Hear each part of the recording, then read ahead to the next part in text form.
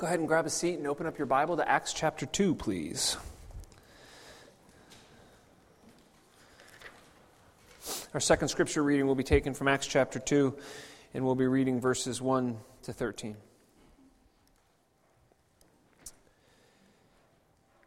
When the day of Pentecost came, they were all together in one place. Suddenly a sound like the blowing of a violent wind came from heaven and filled the whole house where they were sitting. They saw what seemed to be tongues of fire that separated and came to rest on each of them. And all of them were filled with the Holy Spirit and began to speak in other tongues as the Spirit enabled them. Now they were staying in Jerusalem, God-fearing Jews from every nation under heaven. And when they heard this sound, a crowd came together in bewilderment, because each one heard them speaking in his own language. Utterly amazed, they asked, "Are not all these men who are speaking Galileans? Then how is it that each of us hears them in his own native language? Parthians, Medes, and Elamites, the residents of Mesopotamia, Judea, Cappadocia, Pontus, and Asia, Phrygia and Pamphylia, Egypt and the parts of Libya near Cyrene, visitors from Rome, both Jews and converts to Judaism, Cretans and Arabs. We hear them declaring the wonders of God in our own tongues." Amazed and perplexed, they asked one another, "What does this mean?" Some, however, made fun of them and said, "They have had too much wine." This too is the word of the Lord. Thanks be to God. So this evening, we're going to be talking about, as you may have guessed from the two passages, the Holy Spirit. And I've titled the sermon Pnuema, or however you want to pronounce it. It's the Greek word for spirit in the New Testament. And that word, very literal, which, by the way, literal translations don't really work all the time, but more often than not is translated as breath. And in Genesis, as we're going to see, it's the same sort of word translated in the Hebrew. And here we're going to be looking at two important texts to understand the Holy Spirit, which, as many of us know, is probably the least understood of the Trinity, of the triune nature of God. You know, we're comfortable with the Jesus thing. We're comfortable with God, but the Holy Spirit gets weird and mystical, and so we sometimes back away from it, I think to our detriment. And so consider tonight, and my goal tonight is to help you consider I put a slide up actually after the sermon if you want to go to it. Your pneumatology or your theology, that's your word of the day, all right? Your pneumatology, or if you just want to make it sound easier, your pneumatology. How you think of the Holy Spirit. What do you think of when you think of the Holy Spirit? That's word of the day. Because what we're going to be doing in the coming weeks is we're actually going to go through each of the fruit of the Spirit as listed in Galatians 5. And the Apostle Paul says that the fruit of the Spirit, the things that come from the Spirit, from the breath of God, are love and joy, peace, patience, kindness, goodness, gentleness, faithfulness, and self-control. And so if we want to understand these things, we need to understand the foundation of these things. Remember, as we talked about 2 weeks ago, the list we're going to study in Galatians 5 is not just a good idea. It's not just hey, pick one or two of these things to be good at. Paul says that if we are faithful, that if we are men and women who believe in Jesus Christ crucified and resurrected, then we will have the Spirit, and these things will come from the Spirit of God in our life. In a way, they're almost mandates. As Jesus says, how can a good tree bear bad fruit? The fruit we must bear in our life must come from the Spirit. And we must understand the very foundation of the Holy Spirit's role in our life. You know, and if you needed any extra reminder, look at this picture. This is a house with a foundation problem. And if you look at the house, you see there's a crack underneath the window that someone decided, I'm just going to try and cover it. And then there's this new crack forming. Now, what's going to happen to this house if no one addresses this foundation is something like this. Go to the next picture. It's a different house, but this is what will happen eventually to a house with foundation problems that's never adjusted. If you've ever seen it, what actually happens is the foundation begins to fail and the house pulls apart. And if we think about our theology, if we think about our lives, if we think about this life we're building with all of our Bible study and our attendance at church and our relationships, we are building a spiritual house of sorts. And if our foundation is not solid and based on the truth of Scripture, a tragedy can occur. Many of you have known people, maybe this happened to you once, where a crisis happened in life or something really difficult happened, and all of a sudden you realize that this thing you have been placing all of your stock in was not worth placing your stock in. So tonight we will study two very well-known passages, and I think we're going to have a little bit of revelation tonight. So let's first look at the Acts passage. We'll go through these verses, and so keep your Bibles open, and there's a couple of other verses and passages we may switch to. But starting in Acts chapter 2, we see, and many of us know this story, what happens. Jesus has died, he's resurrected, and he has said, hey, wait in Jerusalem because I'm going to do something great. I am going to send a helper, another counselor to help you. And as we know, and as we've just read, that this big sound of a wind comes, and something like tongues of fire come into the room and rest on all of the disciples and the apostles present. And I don't really know what to do with this because I don't know what a tongue of fire looks like. But I would imagine that this is, obviously, it's metaphorical in the way that, in Revelation 19, you may remember this story if you've ever read it, when it talks about the faithful coming with a big sword from its mouth, and all the earth will bow before him. I don't know if something's going to come from heaven in Revelation 19 with an actual sword out of its mouth, and in the same way, I don't know if they were actually these giant sort of big licking tongues of fire, but we know that the Spirit of God came into this room, and they describe it as a tongue of fire. And that this Spirit enables them to do something amazing. And I want you to look closely at verse 4 with me. In verse 4, all of them were filled with the Holy Spirit and began to speak in other tongues as what? As the Spirit enabled them. Yeah, the first thing I want to point out for you is that the Holy Spirit has desires and will for your life. See, many of us think of the Holy Spirit as some passive thing. That it's sort of like a well and we can go to it when we need help and that we can go to it when we need something. But in reality, we see here that the Holy Spirit actually has a desire and a will for us. And in this story, the purpose was for these disciples to be able to speak in the languages of those that were present. The Holy Spirit has motives. The Holy Spirit is sent by God to accomplish God's purposes. And what happened in this room at Pentecost was the disciples were experiencing the Holy Spirit, the Holy Ghost, the breath of God. And it gave them the ability to speak in other tongues as the Spirit saw fit. So the first thing I want to point out to you is that the Holy Spirit is not passive. The Holy Spirit is not something you can just draw on when it's convenient, but it has a mission, it has a goal, it has desires for you. And in this story, we know that the Holy Spirit came upon the believers for a reason, which is in verse 5. Because there were people staying there from every nation under heaven.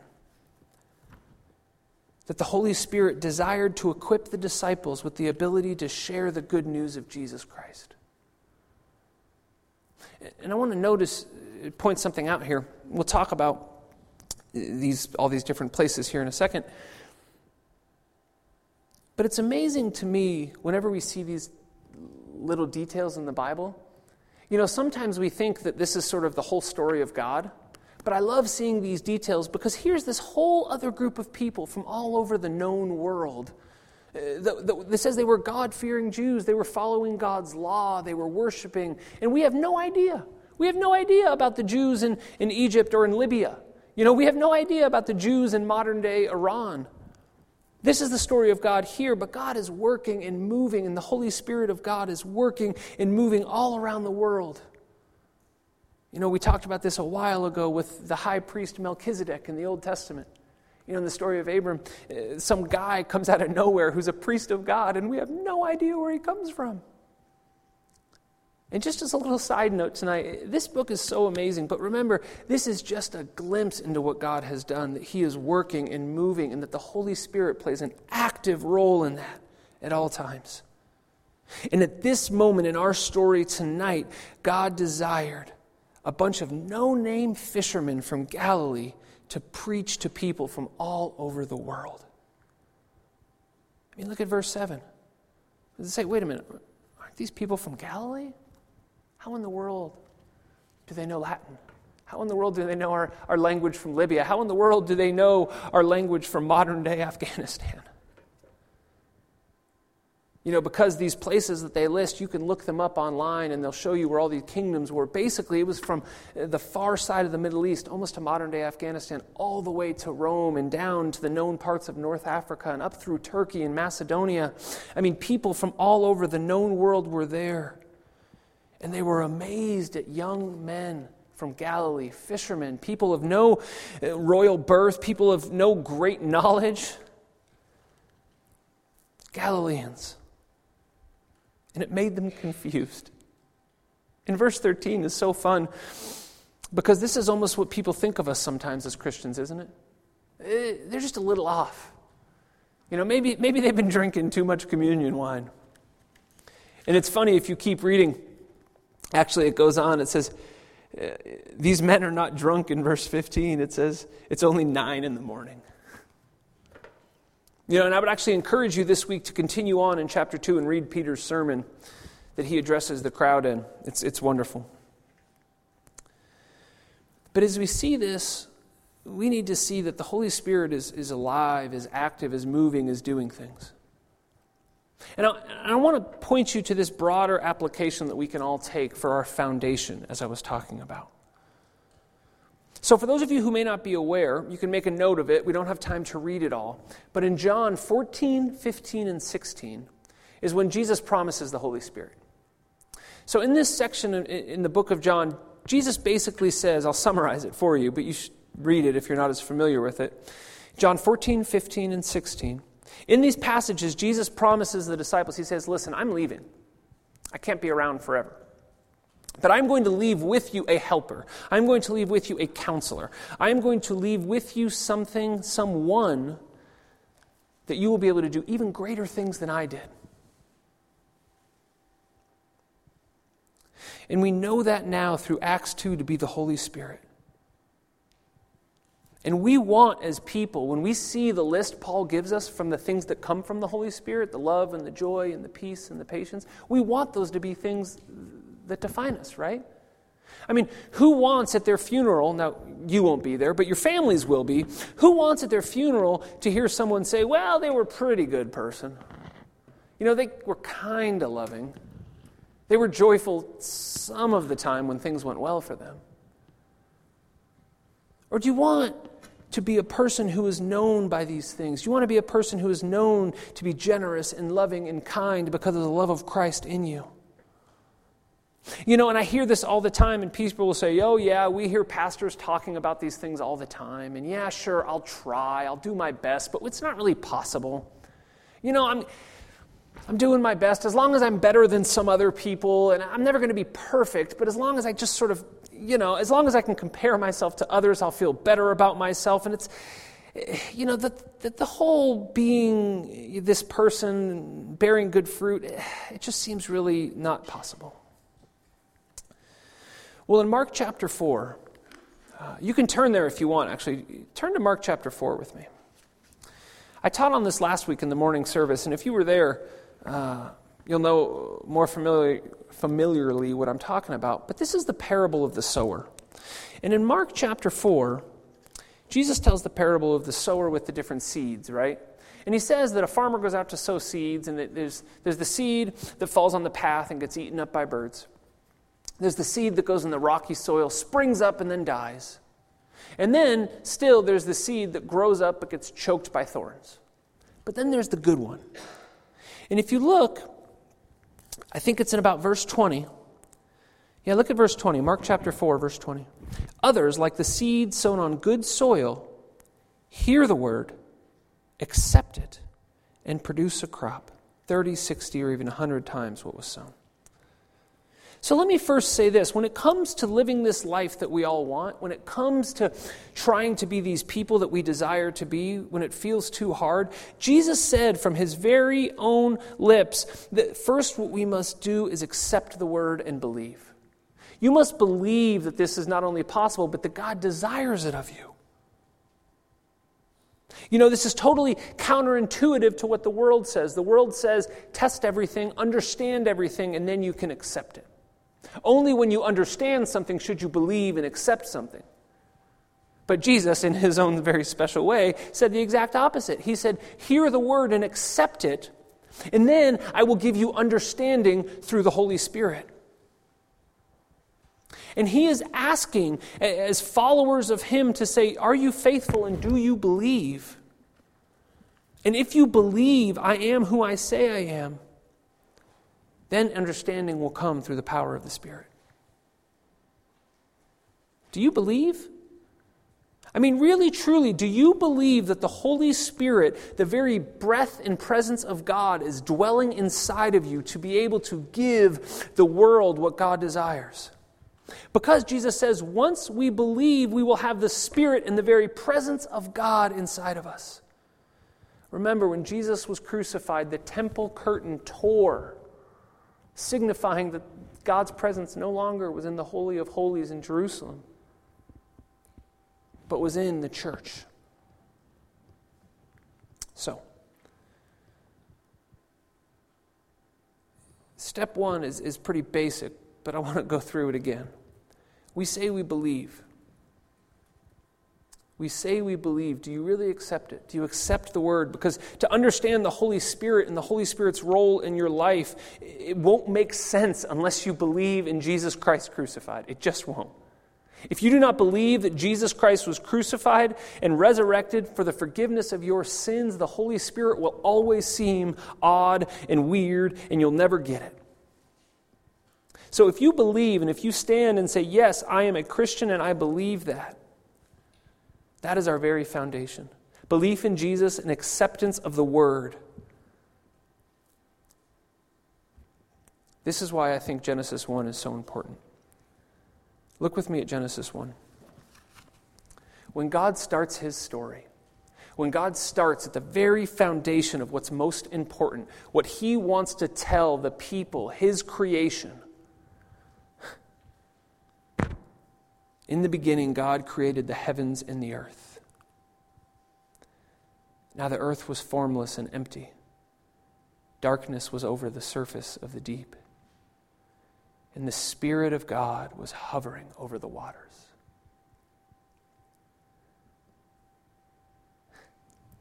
So the crazy thing about this, there's two things I want to point out to you. One, that God, obviously, we believe that God created everything. But the word it uses for created there is actually spoke. That God spoke everything into being. Right? That God, just by speaking, created all the things we see. But that secondly, the Spirit of God was there. The Spirit of God has been around for forever and will be around forever. And what's so amazing about this word in Hebrew, which is ruach, if you want to look it up, but it's the same word in Greek meaning breath. That which gives life. And so if we believe that Jesus Christ was who he said he was, then we believe the same Spirit, the same breath of God that was there at the beginning of creation, presiding over all the earth, dwells inside of us. You know, food we can make it a while without, can't we? Skip some meals, a couple of days. Jesus made it 40 days fasting, right? I wouldn't recommend that, but I've heard of people doing it. It's possible. Water, a day, maybe 2, right? We can make it a little while without water. How long can you last without breathing? You know, I actually looked this up. It's kind of crazy. Do you know there's a free diver from Spain last year who held his breath for 24 minutes? So the world record is 24 minutes. So I'm serious, look it up. It's crazy. Okay. totally not a serious point. He just lays in like a thing of warm water in a wetsuit like this, and the guy is sitting there with a stopwatch, and you think, what if he just dies? Keep going, buddy, keep going, you're doing great. I love the analogy of the breath of God for the Holy Spirit. I love the analogy of the breath of God because you cannot survive without breathing. You just can't. I mean, most normal people, if we had a competition, the winner would probably be 2 minutes, maybe 2.5. What if we began, instead of thinking the Holy Spirit was some weird mystical thing we can't understand, or the Holy Spirit is something that only really, really super Christians have, what if we began thinking of the Holy Spirit as our very daily breath? That you can't go a minute without it. That you can't start your day, that you can't continue your day, that you can't sleep, that you can't speak, that you can't do anything without it. That your day revolves around breathing in the presence of God and breathing out the presence of God in all you do.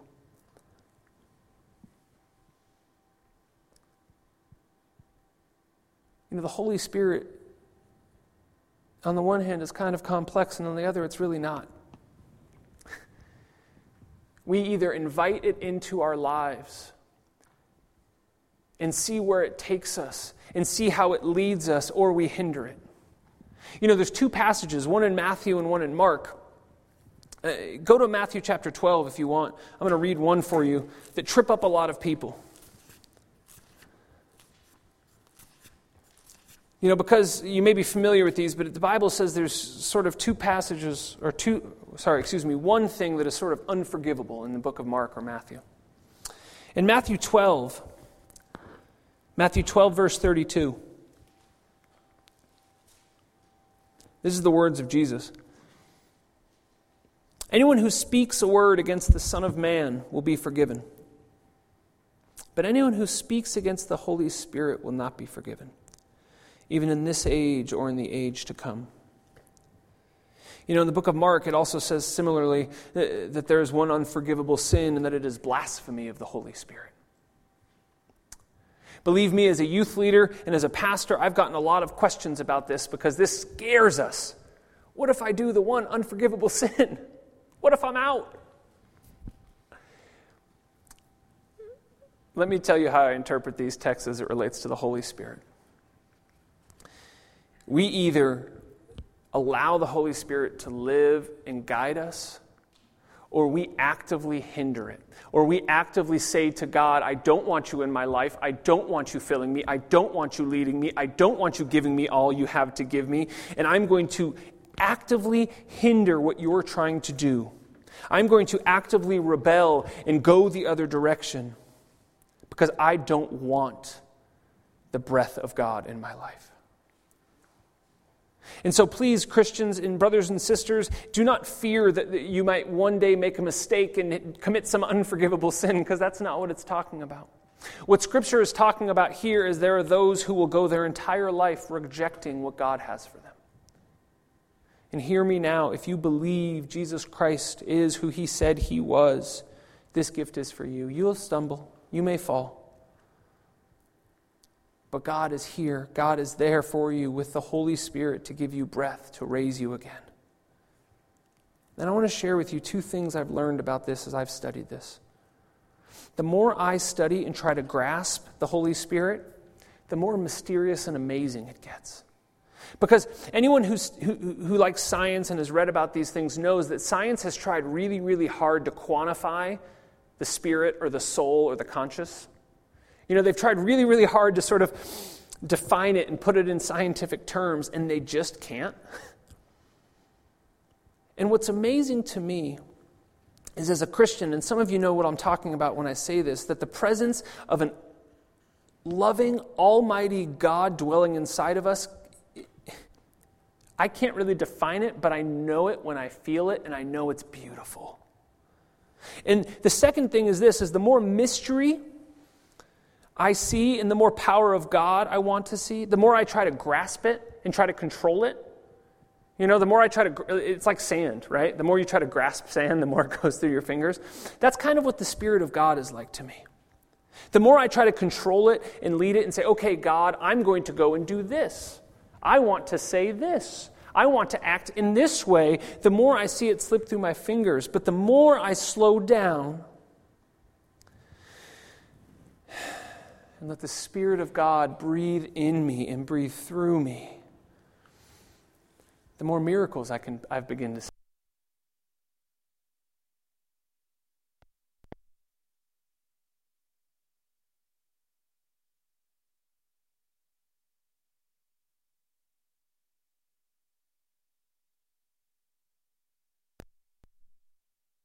To see what God is doing. The more I say and take time to pray and say, God, show me how to love others today, the more I see opportunities to love others. The more I see God in prayer and attitudes and actions and in my spiritual gifts that also come from the Holy Spirit. For me, unfortunately, it's not the gift of languages. I wish it were. But the Holy Spirit gives us all gifts. So brothers and sisters in Christ, hear this. When the breath of God fills us, we are changed. Many of you know what this is like, and maybe your life is like this. When someone becomes a Christian who had nothing to do with Christ, and all of a sudden they're just totally different. I mean, just night and day, and people around them who are cynical are sitting there waiting for them to fail. Like, oh, they've changed a little bit, they're born again, but they're going to crash, they're going to fall, they're going to go back to their old ways. This is why I always joke that if people, for example, from when I was younger in high school, knew I was a pastor, they wouldn't believe me. If I ever went back to a high school reunion, which I probably never will, but if I ever did, and told people, hey, I'm a pastor now, they would laugh.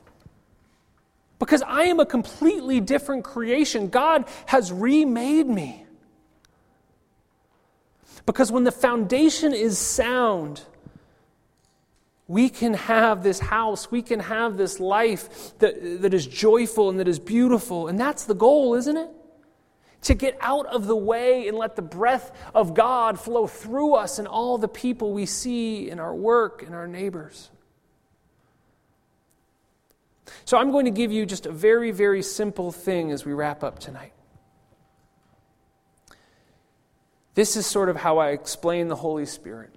And I hope this helps you understand and helps you as we build this foundation to go forward with what the Spirit does in our life. And the first thing is this, is that as human beings in our sin, we are dead. We are. You can argue this all you want. Feel free. I would love to have a conversation about this. But humanity in sin, as in the condition of sin, is dead. For all have sinned and fall short of the glory of God. All humanity. But because of Genesis 1, 26 and 27, we are made in the image of God. And inside of us, deep down, underneath all of the dirt and the grime and the filth of sin, is the image of God. And salvation is when we hear His voice and respond to it, even though it's new, even though it's scary. Like Jesus said, when we hear the voice of God and we accept it, when we respond, God actually, it's like CPR, God breathes His life into us through the power of the Holy Spirit, and we are raised from the dead. I mean, I cannot make it any more simple than that. If you want to understand the Holy Spirit is the very breath of God breathing new life into you. To wash away your sin, to wash away your shame, to wash away your guilt, to wash away all of the things that make you think you're not good enough, that you can't live that joyful, loving, peaceful life. The Holy Spirit does a lot of things, but it starts with breathing new life. We all know the feeling of the past life. We all know the feeling of sin and death and not being able to breathe. I mean, how many of you have ever been so wrapped up in a sin or a lie or hurt or pain, you actually have a panic attack and you can't breathe? I mean, anyone who's ever had trauma in their life knows what that feels like. Maybe the death of a loved one, maybe a loss of a relationship, maybe something you did, but you just sort of get to a point where you just feel like you can't breathe anymore. How beautiful is it that God uses the word breath, that the Holy Spirit is His holy breath that fills us. We all know the feeling of sin and death, therefore choose life. Your breath, your very breath, is a holy breath given freely from God. Let it be the breath of God, the Spirit of God, that gives you life, that wakes you up in the morning. When you smile and greet your neighbor. When someone criticizes you or someone attacks you, that you can love and smile. Knowing that your worth is not found in another person or in work or in a relationship, but in the love and the breath of God. Brothers and sisters in Christ, remember, we cannot work to attain this gift. We already have been given it freely. We must work from this gift. We must work from the Spirit in all we say and all we do, and with every breath. Let us give power and honor and glory to our God. Please pray with me.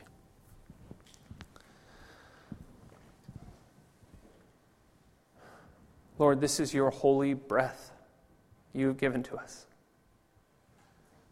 Lord, it makes us understand the scripture that says, let everything that has breath praise the Lord.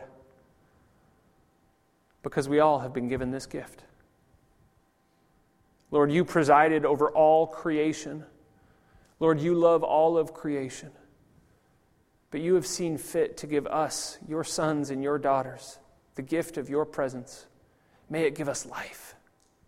And Lord, not life short term, not life while we walk this earth, Lord, but life everlasting. Lord, you are good and your mercies endure forever.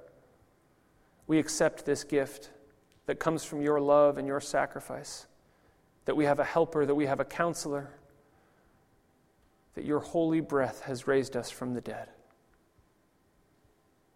Lord, thank you for the gift of life. May we share it with all we come across.